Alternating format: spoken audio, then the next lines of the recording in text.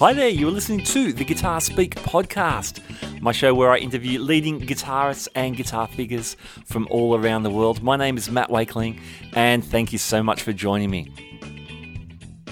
Now today I speak to Australian guitarist Scotty Burford, who recently broke the Guinness Book of World Records record for marathon guitar playing for 5 days and 5 hours. All in the name of charity, raising money for a fantastic organisation called Musicians Making a Difference. Scotty gives us the behind the scenes rundown of that incredible effort. And more than that, we talk about Scotty's career as a guitar player, carving out a living in Sydney, Australia. All right, let's get straight to my conversation with Scotty. Here we go. Scotty Burford, welcome to the Guitar Speak podcast. Thank you very much, Matt. Mate, we met under strange circumstances. You, a few months ago, you were sitting for the longest solo guitar performance under the Guinness Book guidelines. Is that right? Is that the right title? Yeah. It's the longest guitar playing marathon. Okay. Yeah. Is their title, but yeah, that's what it was in essence. Yeah. Cool. Now that's like 5 days of guitar playing, essentially 128 hours, something like that. It was actually 125 that I went for, so it's 5 days and 5 hours. Wow, that's killer. Yeah. First question: why? What inspired you to do this? Look, it was actually for a charity. Mm-hmm. That was the primary reason. A charity that I really like their values. They're a charity. It's a charity called Musicians Making a Difference, mm-hmm. and they use music and other creative art forms to work with kids and help them work through and express the issues that they're facing through their life, whether it be family breakdowns, relationship breakdowns, kids working through addiction issues, anything like that. Sure. Yeah. I really liked what they were on about. I've done a few things for charity in the past, and there's some charities that and movements like Movember that I'm really passionate about, but I'm just another guy, I'm no one particularly special. And so I thought, if I could do something a bit crazy, more people might actually take a bit of notice of what I'm going to do. Yeah. So, I can easily say, say Movember. I'll grow a mo for Movember. Mm-hmm. Everyone thinks it's a joke because it takes me 6 months to get one anyway. My facial hair grows so slowly. But and I might raise $100 or $200 or something like that, which is great. And I'm not knocking those sort of efforts, but I thought I'd really like to do something a bit bigger than that.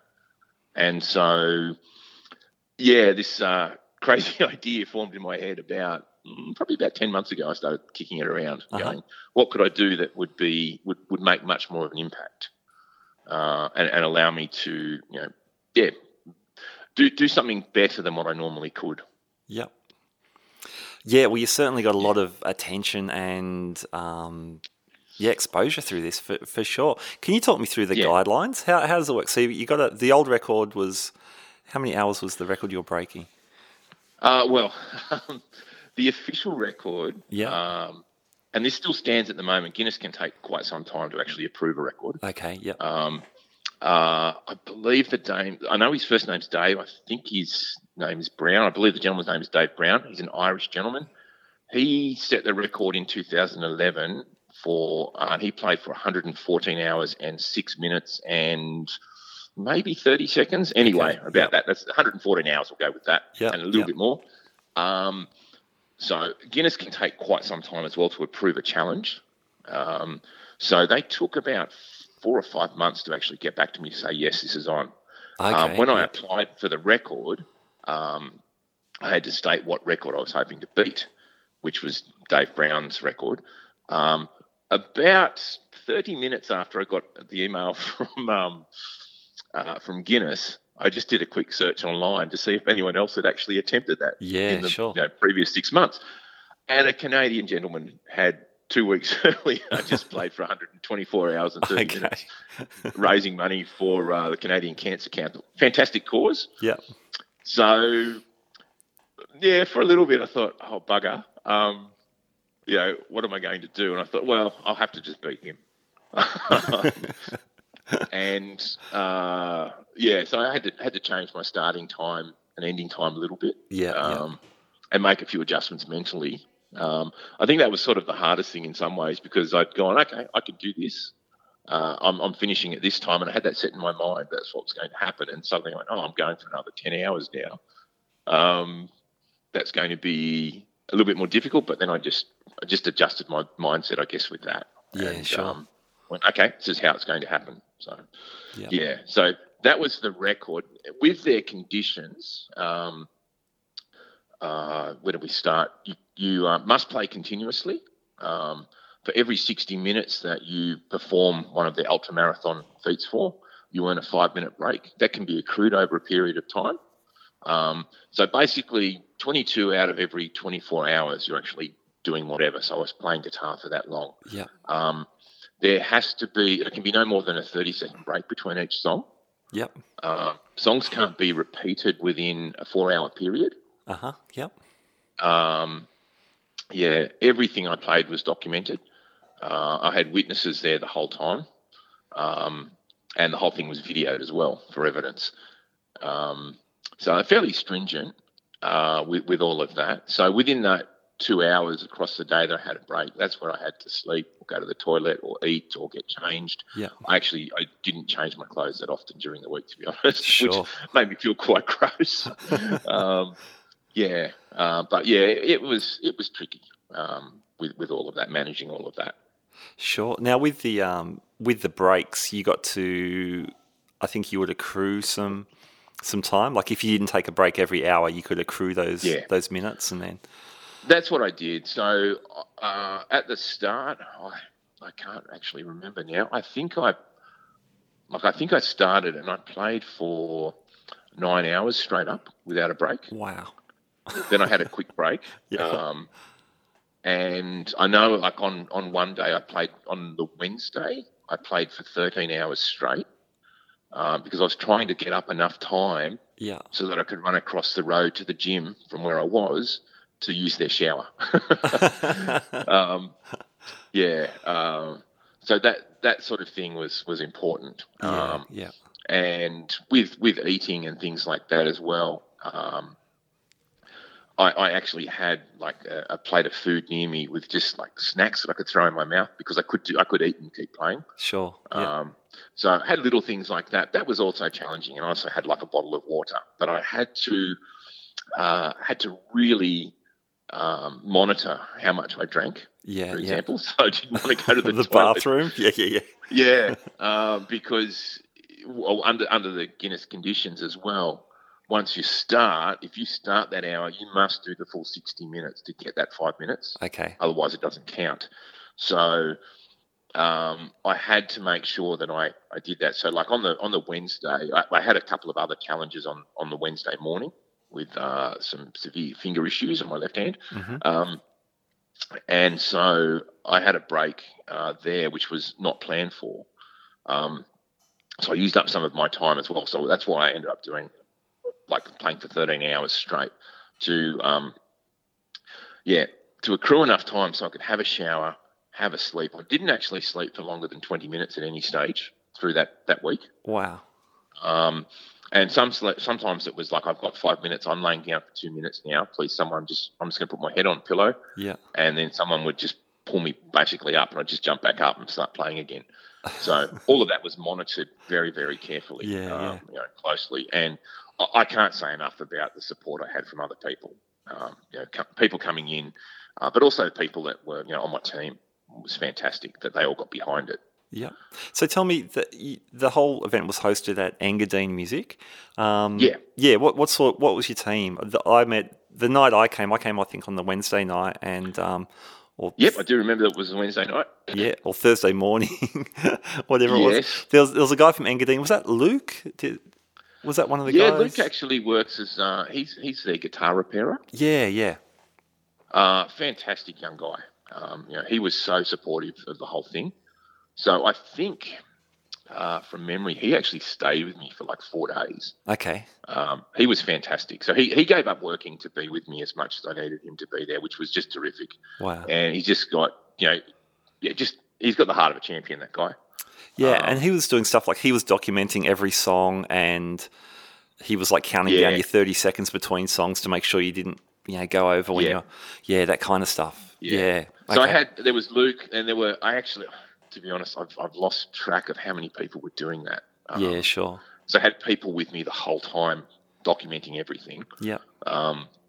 So yeah, Luke was probably a fairly obvious one with that, but there were always two people doing things like that with me through the whole time. Yeah, cool.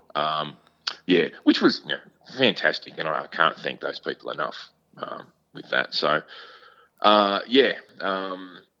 and it was I do remember Wednesday night when you guys came in. That was actually a huge lift when I saw Michael Dolce's face. I went, that really lifted me when you guys walked in then, because I was starting to really struggle at that point. I had a terrible day. My fingers had actually split earlier on in the day, and I had a massive blister on my thumb. So I had another guy that actually works in the store. He ended up pouring super glue over my fingertips just to try and keep them together. Oh man! So this is your fretting hand, obviously. Yeah, which was really awkward. Then I also had a really big blister on my thumb from just rubbing on the back of the neck so much. Yeah. So actually, Luke cut up a sponge and he gaffed that around my thumb, which made it really hard to play as well. So, and I think when I had the super glue on my fingers, it was really awkward to play also because I couldn't really feel the strings. Right. And it was such a messy job. It was just like, okay, I'm taking a 5-minute break right now. Yeah. Just start pouring super glue and hold my fingertips together because this is the only way I can get through it. So I just had big lumps of super glue on my fingers for a few days, which was, wasn't ideal. It didn't stop the pain. It really hurt. And I think by late Thursday night, going into early Friday morning, I was really struggling with that even more than Wednesday night. Okay. Because the finish line was the finish line like Friday evening or like afternoon-ish? To beat the Canadian guy, it was around 5:15 on the Friday night. Okay. Yep.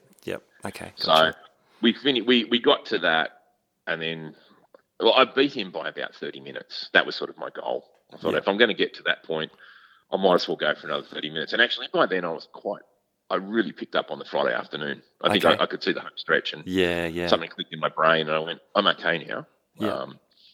I going into that last little bit was quite good, and I actually felt really quite good.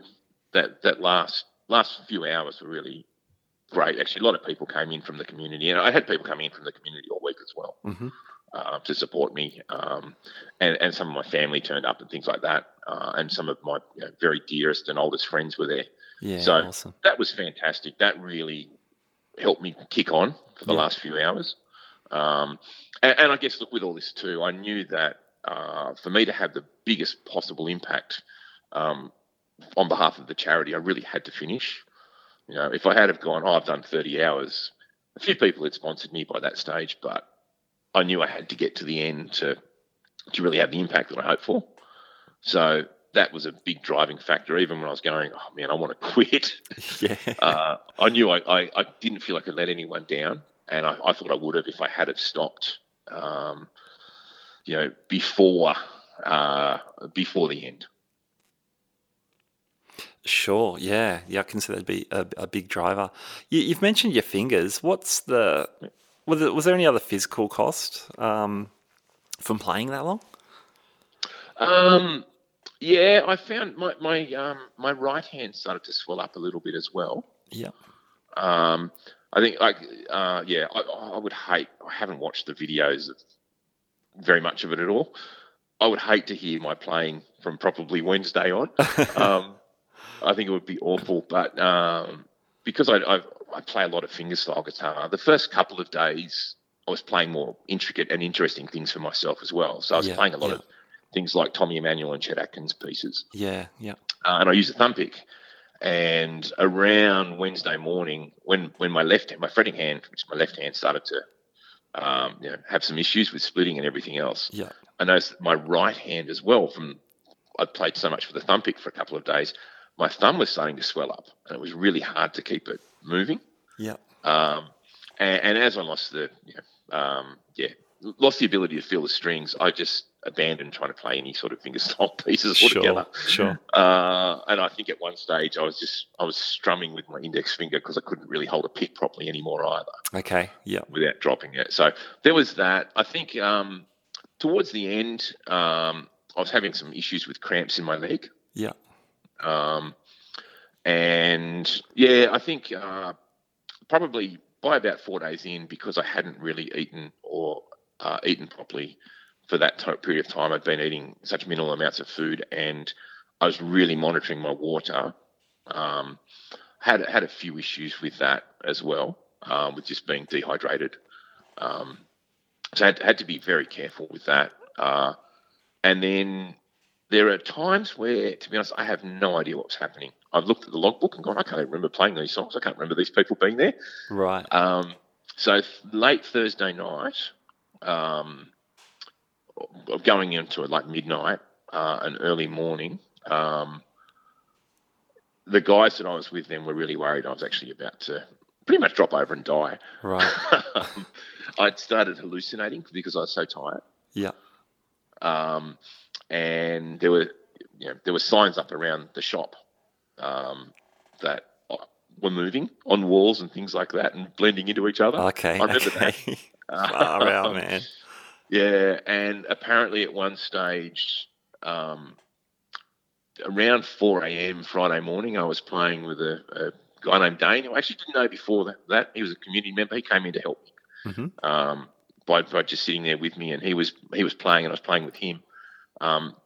Which was just wonderful, going back to the terms and conditions, I could actually have people come in and play with me throughout the whole challenge, which was great because that gave me a lift as well. As long as I was playing, that's all that really mattered with that. So a number of people came in just to help me get to the end, which was fantastic. And that was one of the highlights for me, really, was seeing music bring people together like that. Yeah, absolutely. The night, if I can just jump in, the night I came, that Wednesday night, it was just a coincidence that Mike Dolce was going on the same night. We didn't mean to arrive at the same time. Okay. But we did. It was cool. So I got to catch up with Michael, which I don't usually do. He brought a mate of his who's a great muso whose name escapes me, but met him. That was cool. Obviously met you when I got up for a little bit of a jam. Yep. Later on, which was cool. Well, it's funny. I wasn't sure if I should speak to you or not because you were looking pretty tired. This is like 2 a.m. And then we ended up... Was it that late you were there? I couldn't remember. I think so. I left at about... Yeah. I got there at 11. I think I left at about 3 or 4 or something. Okay. I don't know. I can't exactly remember. But yeah, we had a great conversation. Then you went off and had a nap, and there were some great people. And I got to meet Gav Moore, which was super cool because Gav and I, we've known each other electronically for a while. Okay. One of those sort of friendships, and then, to meet him in person. And I know he jammed with you on quite a few of those nights as well. Yeah, well, I can't say enough about Gav. I've known Gav for a few years, and he's just a beautiful man. He is an absolute champion, and he's a engineer for Qantas. He's on shift work there, and he came in at around 3 or 4 on Friday morning when I was really struggling. And he actually talked me through a couple of hours. He told me if I didn't finish, he was going to kill me. As mates do. Yeah. But yeah, look, I can't say. I'm so appreciative of everyone that came in and helped. But Gav in particular was a big reason why I actually finished because Friday morning was looking pretty bad with that sort of thing. And apparently, I was standing on my feet and I was asleep. But still moving my hands. Yeah. I was having like micro sleeps and things like that. And someone said that I can't remember what song we were playing. It was probably something like it was at the point where we were playing, Knocking on Heaven's Door and Mustang Sally and those sorts of things with 3 chords that everyone knows. Yeah, yep. And apparently we were playing. I think it was Knocking on Heaven's Door. Apparently I was asleep. They said they could actually hear me snoring, but my hands were still moving. Oh man, that's like we've all you're a working musician. I want to talk about your life as a guitarist separate to this as well in a moment. But we've all had those gigs where you feel like you're playing the songs in your sleep, but you've taken it to a whole new level. It's like the only thing I liken it to, if you're driving home late from a gig, sometimes like this panics. I get a bit panicky with this, but I'll be driving home Yeah. and suddenly I'll go, oh, I'm 20 kilometres closer to home than I thought I was. What happened? Yeah. All that road section in the last 20 minutes, or last 20 Ks or whatever, I wasn't paying attention. Mm-hmm. I've just gone on autopilot. Or I've done some gigs where playing it 1 or 2 in the morning, you're starting to get pretty tired and go, oh, I didn't realise we just played that song. It's over. Yeah. Where did that go? This was kind of that, but on a different level again. Yeah, man, I'm never complaining about 4 sets ever again after meeting you. Oh, man. And what guitars were you playing? You had a few guitars hanging around when I saw you. Yeah, the guitar I mostly played, and this wasn't necessarily the plan. There were a couple of hiccups that happened just before I was about to start. Uh-huh. So I own a Martin D18, and I played that most of the time. Mm-hmm. Lovely guitar. I also have a Cole Clark 12-string. I think I only played that for a few hours on the first day, and then I went, oh, man, this is too hard. Yeah. When I went back to play it later in the week, I was like, oh, man. And the particular Cole Clark that I've got, it's an amazing guitar, but the neck on it is like a cricket bat. Uh-huh. It's actually designed for 12 to 54 gauge strings as a 12-string, so it's a very heavy guitar. So if I play that at a gig, I generally won't play it for longer than 1 set if I've got it strung up like that. Sure. Because it's a little bit challenging. I do play a lot of acoustic stuff at gigs, but that one I find if I play it for an hour or two, that's about enough for that guitar. Yeah. So I played that. I have a Godin nylon string, one of them multi-act guitars. I can never remember the model. Oh, yeah. Yeah, it's a Rosewood one. That's all I remember. Lovely guitar as well. And I played that at times because the nylon string's sort of a little bit softer. Yeah. Gave my fingers a bit of a break. And I played my Strat a little bit too. I didn't play a lot of electric though. Uh-huh. Through the thing. And probably the Martin D18 was the one I played the most. Mm-hmm. Which is lovely guitar to play. Yep. Did you do anything with tuning or string gauge or anything to make it a little easier on yourself? I had the Martin. I started off. I'd actually done gigs sort of 3 nights before coming into it, and I'd put some new strings on the Martin on the Thursday afternoon. Okay. Yep. And so when I started playing that on the Sunday, and I played that for about a day, and then I actually got someone else to restring it to 10s. I normally have 12 to 54s, I think, would be on there. Okay. Yep. And I had someone restring it, and I put 10s on, actually, as my fingers started to get a bit sorer. I think with the electric, I left that. I normally use 10 to 46 gauge on the Strat. Didn't change that. The nylon strings on the Godin, I actually had the lowest tension classical guitar strings you can get. Okay, yep. Which I once again, I would not normally play those things if I was doing a gig or recording. It was just, let me get through this. Mm-hmm. Actually, another guitar I did have, but I didn't play it that much either, was my Les Paul, which I play slide on. Oh, yeah. I've got that set up for playing slide, so I thought I did have that a couple of times where I thought, okay, I can give my fingers a break and I've just got to hold the slide. Yeah. So I was playing with a few people doing some songs where I was just playing that, which that helped my hand have a bit of a rest. Yeah, sure. Obviously with just the slide. So, I played that one, but I didn't play that one very much from memory. Yeah. But I could be lying because I can't remember periods of it. So. Oh, man. Yeah. Especially as the event went on, you seemed to pick up a lot of interest through the different media. There was, I know ABC Radio got in on it, some of the mainstream, commercial radio stations. I saw you on The Project on Channel 10 and stuff like that. Guitar Play magazine. Once you'd finished, a lot of these big international players were sharing posts and things about you as well. Tell me about that. Tell me about conducting interviews as you're trying to play and that kind of thing.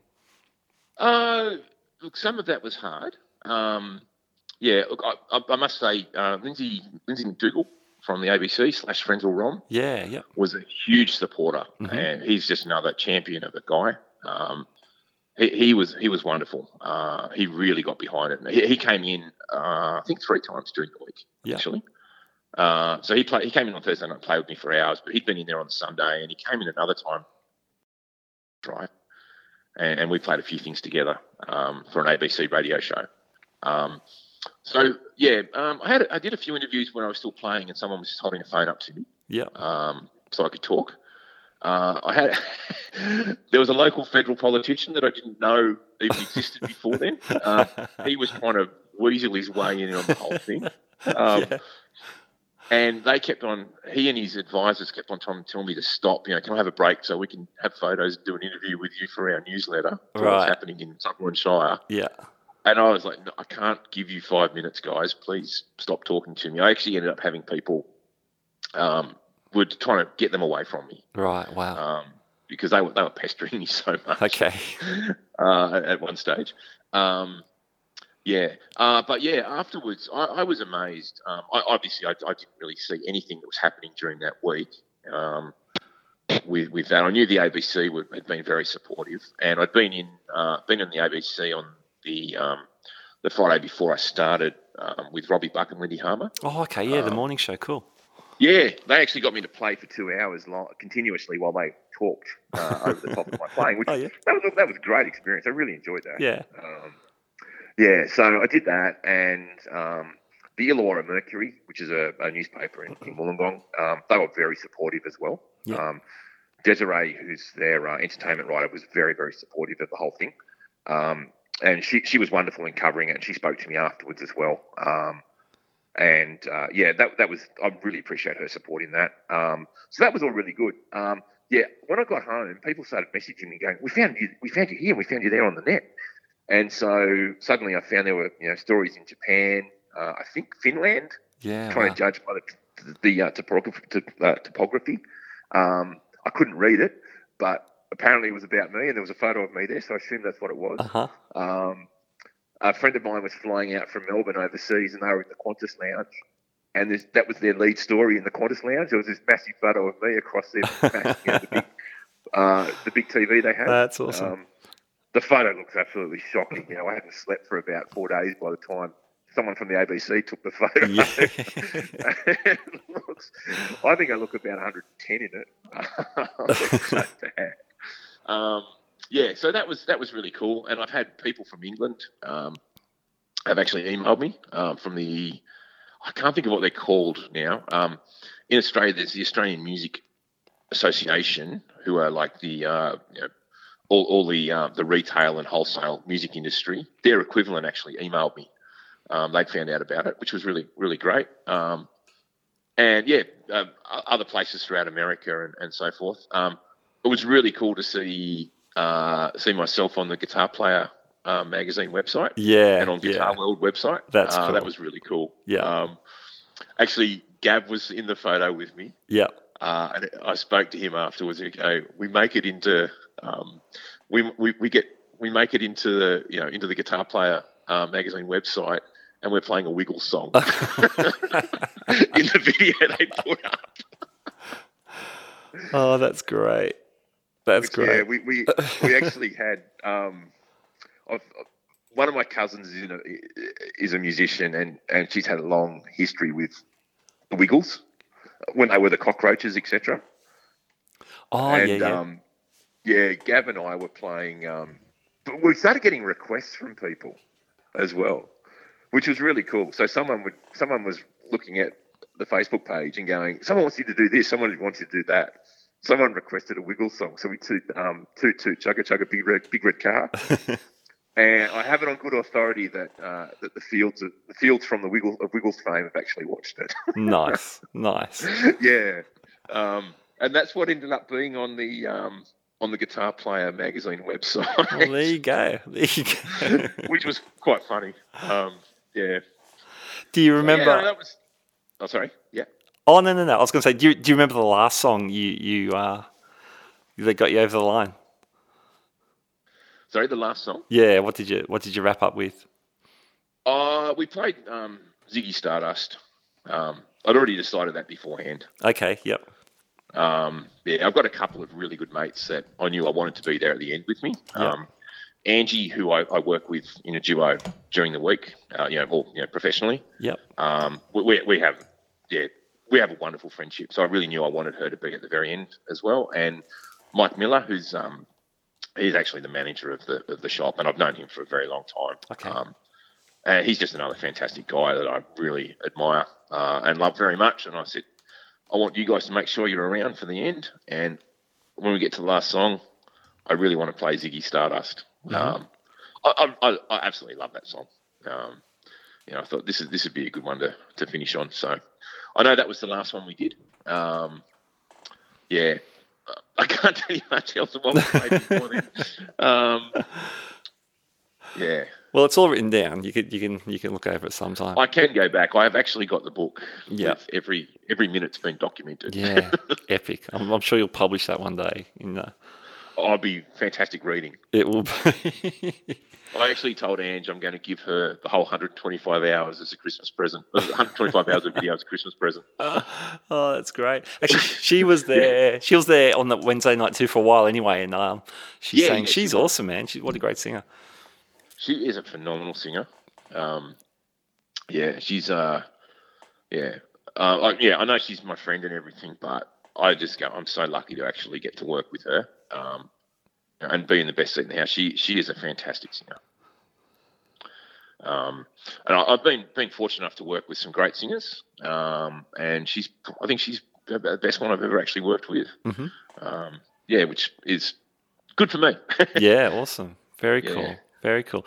Well, man, congratulations on that record. What's the so you said the Guinness process can take a while. Do you have any idea of where that's up to, or I have no idea. Okay, so you just sort of wait for them. And you know what? If someone else breaks it, good luck. Yeah. But I think I'll look out of it. And the important thing is that out of it, over $10,000 was raised for the charity. Yeah, fantastic. Which is fantastic. And there were so many other good things that happened with seeing the community that was built up out of the event. People coming in and meeting me that were there. There was an elderly lady that loved singing jazz standards, and she found out that I was there. Mm-hmm. So she popped in the first day and sat and listened for a little while. She said, "Do you think I could sing with you?" And I went, "You certainly can." I said, "Look, if if I don't know the song, I don't have time to try and learn it on the spot. So if you have sheet music for whatever you'd like to sing, you're more than welcome to just pop it on a stand, get someone to bring us a music stand over and put it on, and we'll just play it." Yeah. And so the next day she was back with a book of some jazz standards. Great. So we played songs like Blue Moon and Autumn Leaves and things like that, which was great. She came back in 4 times at lunchtime, which was really good. Nice. And there was, I think another really special moment. There was a girl that has Down syndrome that turned up. Yeah. Actually, on the Thursday night, she was there for a little while. I'd met her mum before that, and she came in. She's around 20 years old. She got up and she sang, as it was, Sweet Home Avalama. Yes, yeah. Yeah, and that was just beautiful. That's lovely. Things like that, seeing people coming in and, for me as a musician and as a person, seeing people come together and laugh and dance and smile and see new friendships formed and everything, that's been a real privilege as a musician to see that, on so many different levels. And sure. I think that week, that was just fantastic. For everything that music is and means to people, I think music as an agent for social change and doing a lot of good in the world is a really powerful thing. Yeah, for sure. And I very much believe that, in the power of music to make changes, to get people to consider things. It's great to have a laugh and have fun, and I think that's wonderful. And in and of itself, that's a terrific thing. But I think music can bring so much else apart from that as well. And I got to witness all of that during the week, which was just fantastic. Yeah, awesome, man. Well done. And from from what I know of you from our brief meetings and what I've heard from others, it wasn't about you getting your name in the record book. It was about all these other reasons, especially the musicians making a difference. But all those other community sort of based reasons. So good on you, and more power to you, man. Thank you. Yeah. Awesome. Thank you. Hey, can we? I know there's more to you than a guy who played guitar for 5 days and 5 hours non-stop. Can we do a little bit on that? When we jammed, you told me you studied at AIM. With Chris Brooks, actually, who's been on this show as well. So I've known Chris for a very long time. Yeah, what got you into guitar in the first place? Oh, look, I would say as a little kid, it would have been my mum's interest in music. Mum played piano. Yeah. And my grandfather played piano, and a lot of musicians in my family on my mum's side. As a little kid, I remember my mum playing Beatles and Cat Stevens records and things like that. Yeah. Nice. And the acoustic guitar, when I was about 5 or 6, the acoustic guitar was the thing that really captured my imagination when I was a little kid. I don't know why, but there was something about hearing that and going, "Oh, what's that?" And then because my mum loved the Beatles so much, I grew up listening to the Beatles, and hearing songs. Once again, the acoustic stuff that the Beatles did, like Yesterday or Hide Your Love Away and things like that. My mum would play those things when I was a little kid. Oh, okay. Yeah. And I was going, "Oh, this sound," and so I was quite obsessed with the acoustic guitar as a kid, and even as a teenager. For a long time, I kind of felt that the acoustic guitar was the real instrument, if that makes sense. Yeah, yeah. A couple of other guys came along when I was a teenager as well, in the form of Joe Satriani and Stevie Ray Vaughan, which quickly changed all that. Sure. That's sort of where I started. It was just the sound of the acoustic that I really loved. Mm-hmm. I didn't really know anything about it. I got a guitar when I was 6, and I used to, pretend that I was playing with Paul McCartney or whatever. And that's sort of where it started. And for a while, I was really interested in the guitar. I don't know how I got into guys like Bob Dylan, because he wasn't really, when I was a kid in the 80s, Dylan wasn't big with kids, if you know what I mean. Yeah, sure. Yeah. And same with Neil Young. Neil Young's acoustic stuff, that was another thing that I don't even know how I discovered it, but I found this record called Harvest, with songs like Old Man and Heart of Gold on it. Yeah, cool. And once again, the acoustic guitar and the harmonica, that stuff really grabbed me. And being a kid in the 80s was a fantastic time for music, I think. And there were there was so much guitar and everything. And there were so many great Australian bands as well. So yeah, great. As I came into my, I guess into my really formative years with listening and everything, there was, bands like Midnight Oil, who I absolutely love, or the Hoodoo Gurus, a lot of great Australian bands. And then, as I said, Stevie Ray Vaughan, I think when I was about 13, I heard Stevie Ray Vaughan for the first time. Uh-huh. And I was like, what the hell is that? Yeah. That's amazing, And then my sister came home with a Cream record. And it was a live Cream thing. And I was like, White Room. I go, what's this? This song's incredible. Yeah. So that was kind of, the downhill slope into getting into electric guitar as well. For a long time, the guitar was just one thing I did. It was competing equally with a surfboard, cricket bat, and footy. Okay. And bashing around with my mates and things like that. So we had awful garage bands and everything else. But I never really thought I was going to go much further with than that. I never felt I could either. I used to be very, very shy as a kid. So I was reluctant to ever play in front of anyone. I remember one of the garage bands we had with some mates from school. If one of their mums ever walked in on the garage while we were playing, I would just go bright red and stop. Okay. So she knew if we were playing, she wasn't to ever open the door. She was lovely about it. But she knew that I would just go to pieces. I'd get so embarrassed. And then when I was 16, I actually broke my ankle playing footy at school, and I was on crutches for quite a while. It was a very bad break, and so I sort of started playing the guitar a lot more. I started playing when I was about 6, so I had a guitar for about 10 years by then anyway. But when I was I just sort of turned 16 and I broke my ankle, and then that was the beginning of the end, so to speak. I was on crutches for about 3 months with that break, and so I couldn't really do much. So I was playing guitar, 10, 12 hours on a Saturday and Sunday then, and then I started getting up early before school and playing after school and everything else, and I really became quite obsessed with it. And the other things that I used to compete for at the time sort of all dropped aside. And so, that's sort of where I really started getting quite interested in it. I still didn't expect to ever actually do anything with it beyond being able to play a little bit. As I said, I was very shy, and I used to doubt myself with everything. And I've really worked on myself to get past all those things. But sometimes I still find myself walking out on stage now going, well, what am I doing here? I don't know how to play. I can't remember any songs. I started taking it very, very seriously then. Yeah. And I'd had a couple of teachers, but the stuff that I was really interested in was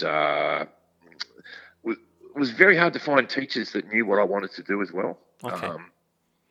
I'd met Tommy Emmanuel when I was 15. Yeah. Wow. Someone that, because Tommy was living in Sydney at the time, and because I had this love with acoustic guitar, especially, and I really liked finger picking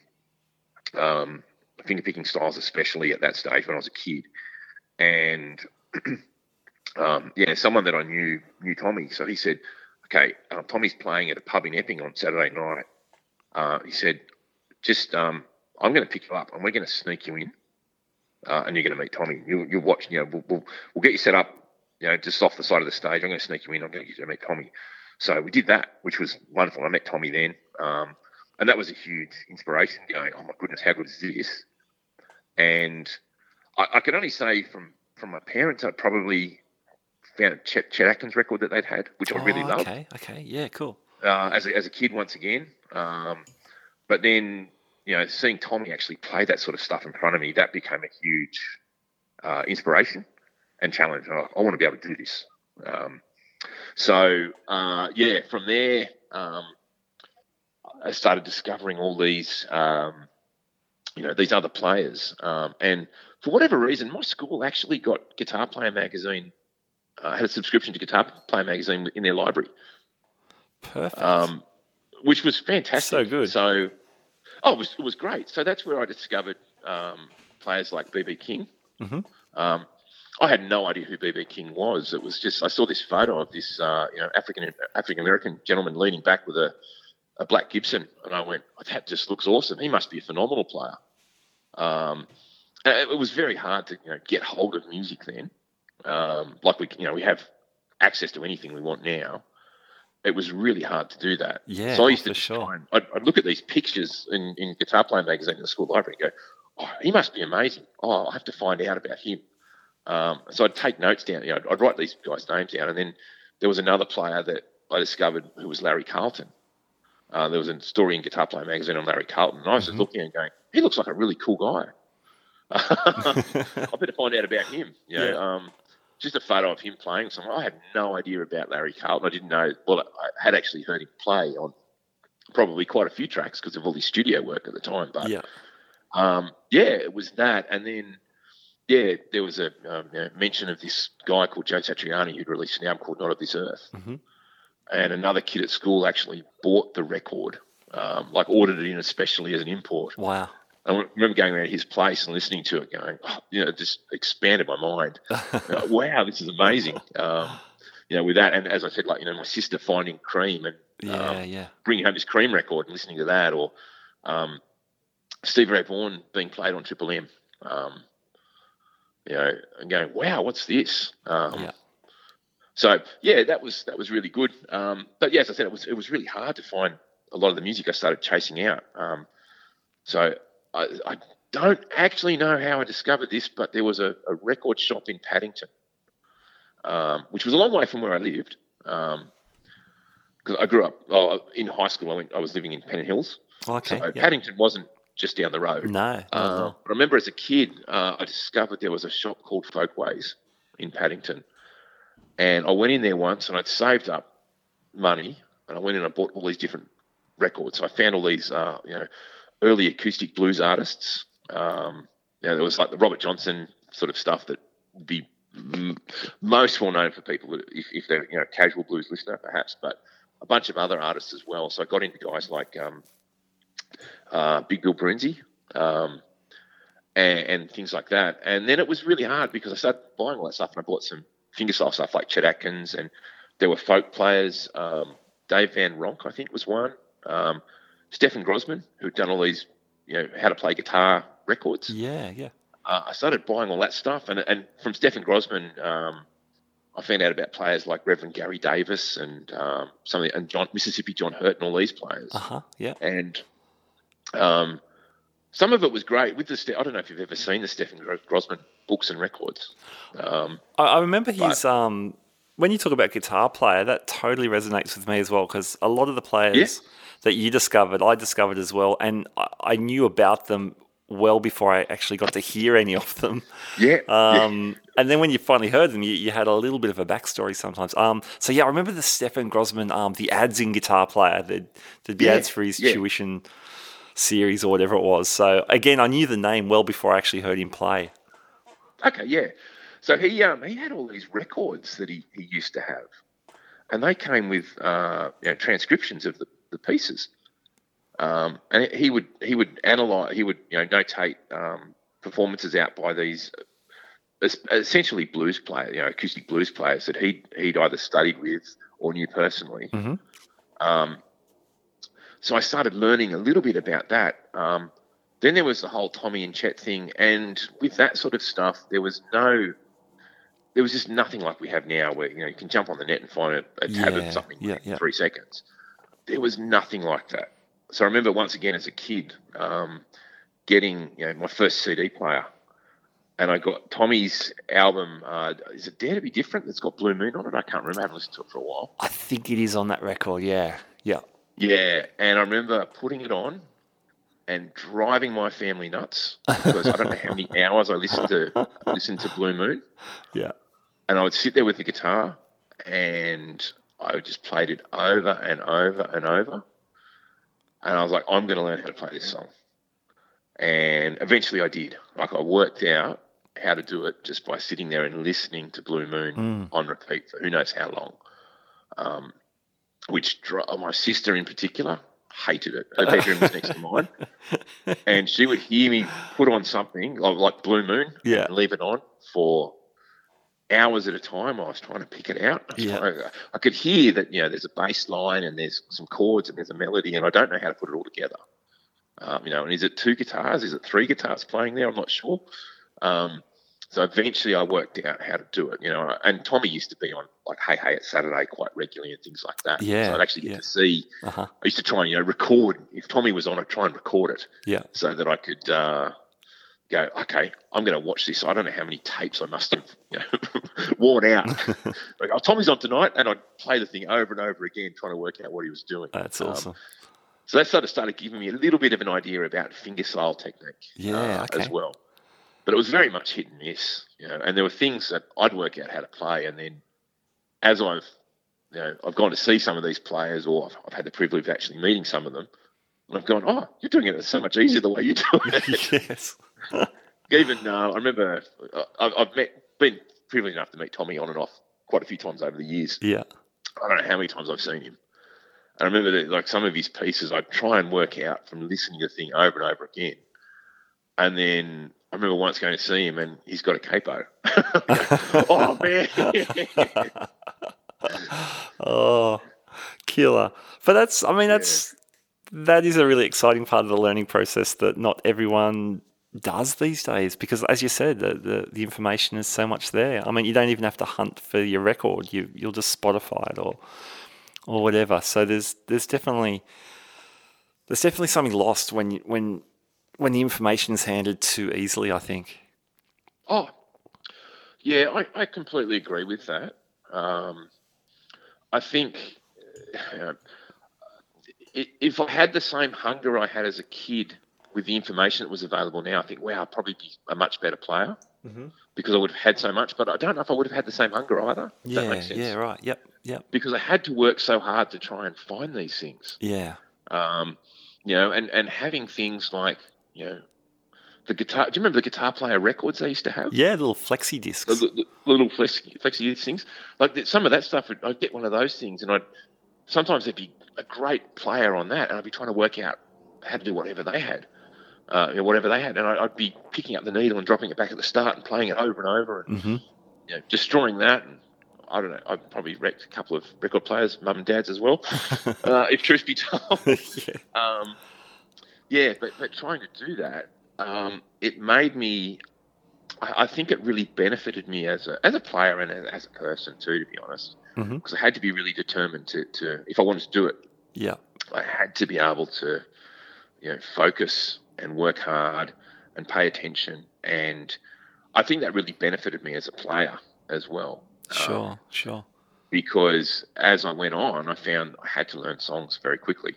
I had to be able to focus. I had to be able to pick up stuff quickly and respond musically to things. And that, I think, taught me a lot about discipline and application. And I think, while I said, if all that information was available to me when I was a kid, maybe I'd know so much more, but maybe I wouldn't have followed through either because it would have just been handed to me. Yeah. So, it's an interesting debate because there's lots of young players these days who are fantastic. So they're obviously working hard, but there's the other side of it. It's hard to measure from our generation. So it's an I think that's very true. And there are some great young players around.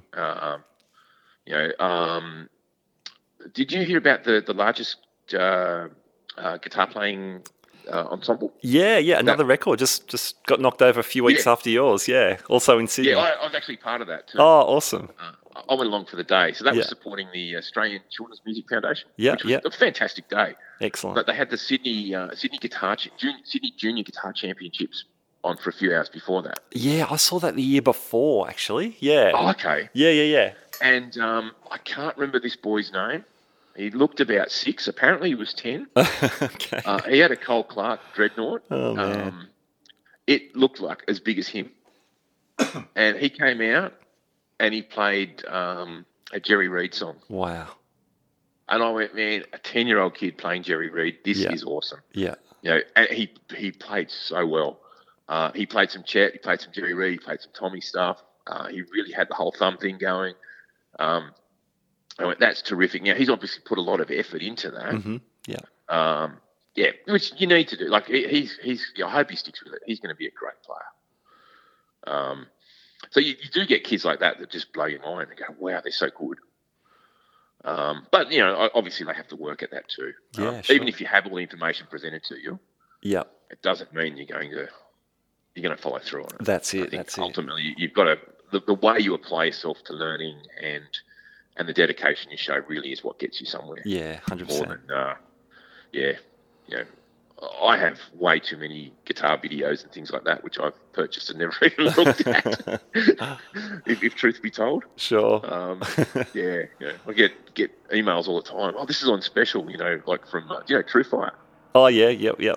Like, they have some great things, but when they have their $5 specials, I'm a sucker for those. Oh, that looks really good. I'll buy that. Yeah. And then I might watch part of it and I just forget I've got it. So for sure. Yeah. I think that's the downside with having everything so freely available as well. Yeah, sure. It's very easy to get too much information. Yeah. So. Oh, that's cool, man. That's cool. What's and what are you up to these days? So you're gigging. You've got your duo with Angie, and you're playing gigs. I see you do a bunch of product videos as well. Yeah, I do that. So with Ange, we probably do about 150, 200 gigs a year. Wow, that's awesome. Which is cool. We just do cover stuff. I've tried going down the originals thing. And my great love is instrumental music as well, especially fingerstyle. Okay, as a player, that's probably the thing I'm best at. I think is the Tommy Emmanuel Chapman sort of stuff. And yeah, look, I started getting a bit of notice with that a while ago. Started sort of feeling I was getting somewhere. Yeah. And there were some really good people I got to open for and play with and everything else, which was good. And then some other stuff in life sort of came along. And I had some big stuff to deal with. So I lost my focus for a bit with all that. And it's also really hard. In Australia, I found at one stage, I used to play weddings almost every weekend, playing fingerstyle or classical guitar or things like that. Yeah. I used to play a lot of jazz and everything. It's very hard to play those sort of things anywhere now. Yeah. No one wants it. The clubs that I used to play around Sydney or beyond, playing fingerstyle. Forget that now. There's nowhere really to play that sort of thing, or it's very rare to find a venue that would even let me have a go at that. Sure. Which is disappointing. That's the way things have gone. I mostly we just play covers, and a lot of what we focus on is people having a really good time and enjoying music, and people coming together and having a laugh and a dance and a sing. Yeah. And I think that's one of the great things of music in and of itself too. So yeah, I do that. I've done all sorts of gigs as a player, everything from doing the solo guitar thing for a backyard wedding to played in I don't know how many different tribute shows and bands and just working with singers, and done a lot of different studio things as well. I'm sort of one of those guys. I've never been a star, but I've always had constant work. Yeah. And I'm really happy with that. Yeah, that's awesome. And I've gotten to play with some great people and some names, but I'm just as happy playing with my mates, at the pub and having a good time too. Yeah. So yeah, I do. We do gigs, and I do some product videos too. There's a few independent, luthiers that I do some work for. Okay. Where they'll contact me and say, I've got a new guitar. Can you shoot a video for me? Yeah, cool. I want it nice. for a product. So, which is a lot of fun. And that's actually how I also know Engadine Music. They'll call me when there's new pedals and things like that. And say, or guitar, can you do a video for us? Oh, cool, man. So yeah, and that's I really appreciate getting to do that sort of stuff too. It's a lot of fun. Nice. So that's kind of a lot of what I'm doing musically at the moment. I used to do some teaching, but I felt I needed to have a break from that. Sure. I mean, if you're gigging as often as you are, that'll do it. Hey, that's your week. Yeah. And look, to be honest, I absolutely love playing live. And I really don't mind too much what I play. Yeah. In a lot of ways, I'm not precious about things. Sure. And I don't think you can afford to be if you want to play regularly. If you want to make a living, absolutely, yeah. Yeah, there are things that I absolutely love about it, but about playing, and there are certain styles. I love, and I haven't done this for a long time, but I love 50s jazz with sort of, some of the bebop stuff and cool jazz from the Miles Davis stuff and things like that. And, oh, yeah, cool. I love playing that sort of stuff, or some of the stuff that Kenny Burrell was doing in the 50s. Absolutely love playing some of that stuff, and also some of the 60s soul jazz sort of thing with Cannibal Adderley and those sort of guys. Oh, I love yeah. that. But yeah. It's really hard to ever get to play that sort of stuff, and sure. That stuff's very special to me, and I will be precious about that if I do play it. If I do get a chance, it has to be done, to where I'm satisfied with it. If that makes sense. Yeah, for sure. I don't want to just do it badly. Like I remember filling in with a jazz band once, and the bass player, to be honest, the bass player had heard of walking bass lines, but really had no idea what they were. Okay. So he used to just play chromatically up and down the neck. Oh, yeah. And I'd be going, some of the songs I hadn't played before, and I was just trying to play by ear, and I'm going, I'm so lost. Because I've been listening to him. He actually had phenomenal rhythm. Yeah. His feel for playing swing was amazing. But it could be any note just at any the note stage. choice, yeah. And I'll go, how does this relate to what I think the chord should be? So things like that. Like I've seen a few guys that if I want to play jazz, I want to play with guys that will respect that sort of thing. Yeah, sure, of course. If that makes sense. Yeah.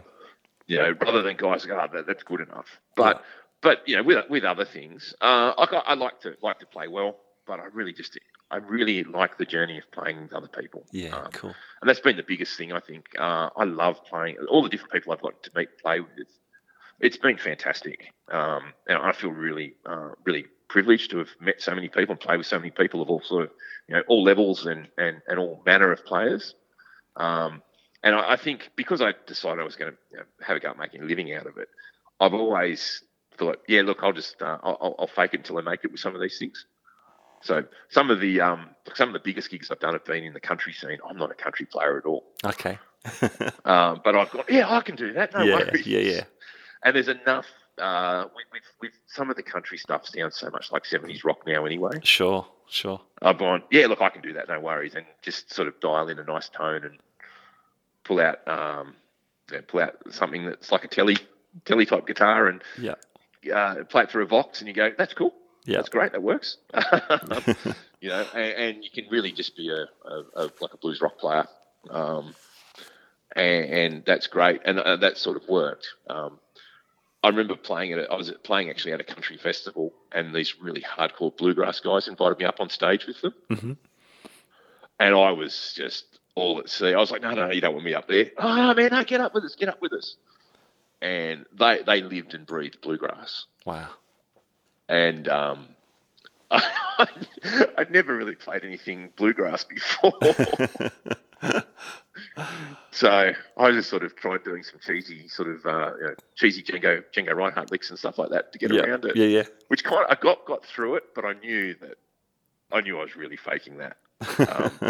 But yeah, other things. So I've gone, I can do that. And then I've just, locked myself in my room and practice so I can get something that's at least approaching what they want. Sure.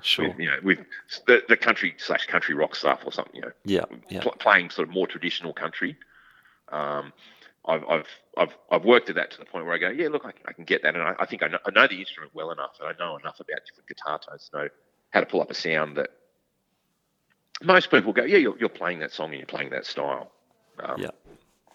And I think that's a big part of being a versatile musician. Is knowing your instrument well enough that you can slot in with anything, because it's all just patterns and and notes at the end of the day, really. Yeah. It's how you apply those things that makes a big difference. Yep. And for sorry. I was going to say, just 100%. Yeah, as a working guitar player, you're gonna take the gigs and you're gonna throw yourself in there. And if you love guitar, which you obviously do, you're gonna try a lot of this stuff anyway, and just bring your experience to different venues and different opportunities. Yeah, and there's been I think with all of that, there's been some great guys that I've met that I never would have played with otherwise, or never would have even met. And beyond music, they're just wonderful people, which is a great thing too. And that's a big part of playing music for me, is actually the journey you go on with other people. Yeah, yep, awesome. I think that's really special. And I think that's one of the things that I love about playing jazz, when it's right, that you're playing a piece of music that you will never play again, and you're having this experience with other people that you'll never have again when you're improvising, obviously. And it can just be completely magical, in that you're doing this once and that's it. And if you have a real connection with those people and the friends as well, that makes it even better. That's one of the things I love with that. For sure, man. Yep. Yeah. Very cool. Very cool. Man, Scott, it's been awesome to talk through this. Not only the record, although that was so fascinating to get a behind-the-scenes look at that, but also, just yourself as a musician, and a great one at that. So, man, thank you so much for your time today. It's been really cool. Oh, thank you. I really appreciate it. No, cheers, man. Thank you. Thank you, man. That's great. What's the best way for people to catch up with your gigs and all that kind of stuff? Oh, probably our Facebook page. Yeah. The duo's called Ange and the Doctor. I didn't name it. There's a story with that. Okay. I'm the second Doctor. Okay. It was just easier for her to keep the name going. So, yeah, right. We have a Facebook page. It's probably the easiest thing. Okay, with cool. That. Yeah. And yeah, if people are looking for gear demos or anything, they can just message me through there too. Okay, great. Yeah. So that's probably the easiest thing. Okay. I've tried having a website, but man, they're a lot of work to keep up to date. Oh yeah, they are. Yeah. Facebook's just easy. yeah, man. I'm with you. And everyone's on Facebook, so cool. Yeah. All right, that's awesome, man. Well, Scott Bruford, thank you again, and all the best. Thank you very much, man. All right, there you go, Scotty Bruford. So good to meet him and talk through both the world record tilt and also his own gigs and things. And we'll keep an eye out for the Guinness verification process. And once we hear anything, we'll certainly let you know how that goes on the podcast. Also, we'll put up links for Musicians Making a Difference, Double MAD. That's the charity that Scotty was raising money for, over 10K's worth, which is an incredible effort, plus all the awareness that he would bring to that organisation too, which is really cool. Also put up links to Scotty's Facebook stuff so you can check him out there. All right, thank you so much for joining me on the Guitar Speak podcast. Remember, you can subscribe to us on Apple Podcasts or Stitcher Radio or pretty much most other podcast subscription services these days. We are on Instagram and Facebook, and you can check us out on guitarspeakpodcast.libsyn.com. You can get to all of our episodes there as well. All right, my name is Matt Wakeling. You've been listening to the Guitar Speak podcast, and we'll catch you next time. Bye now.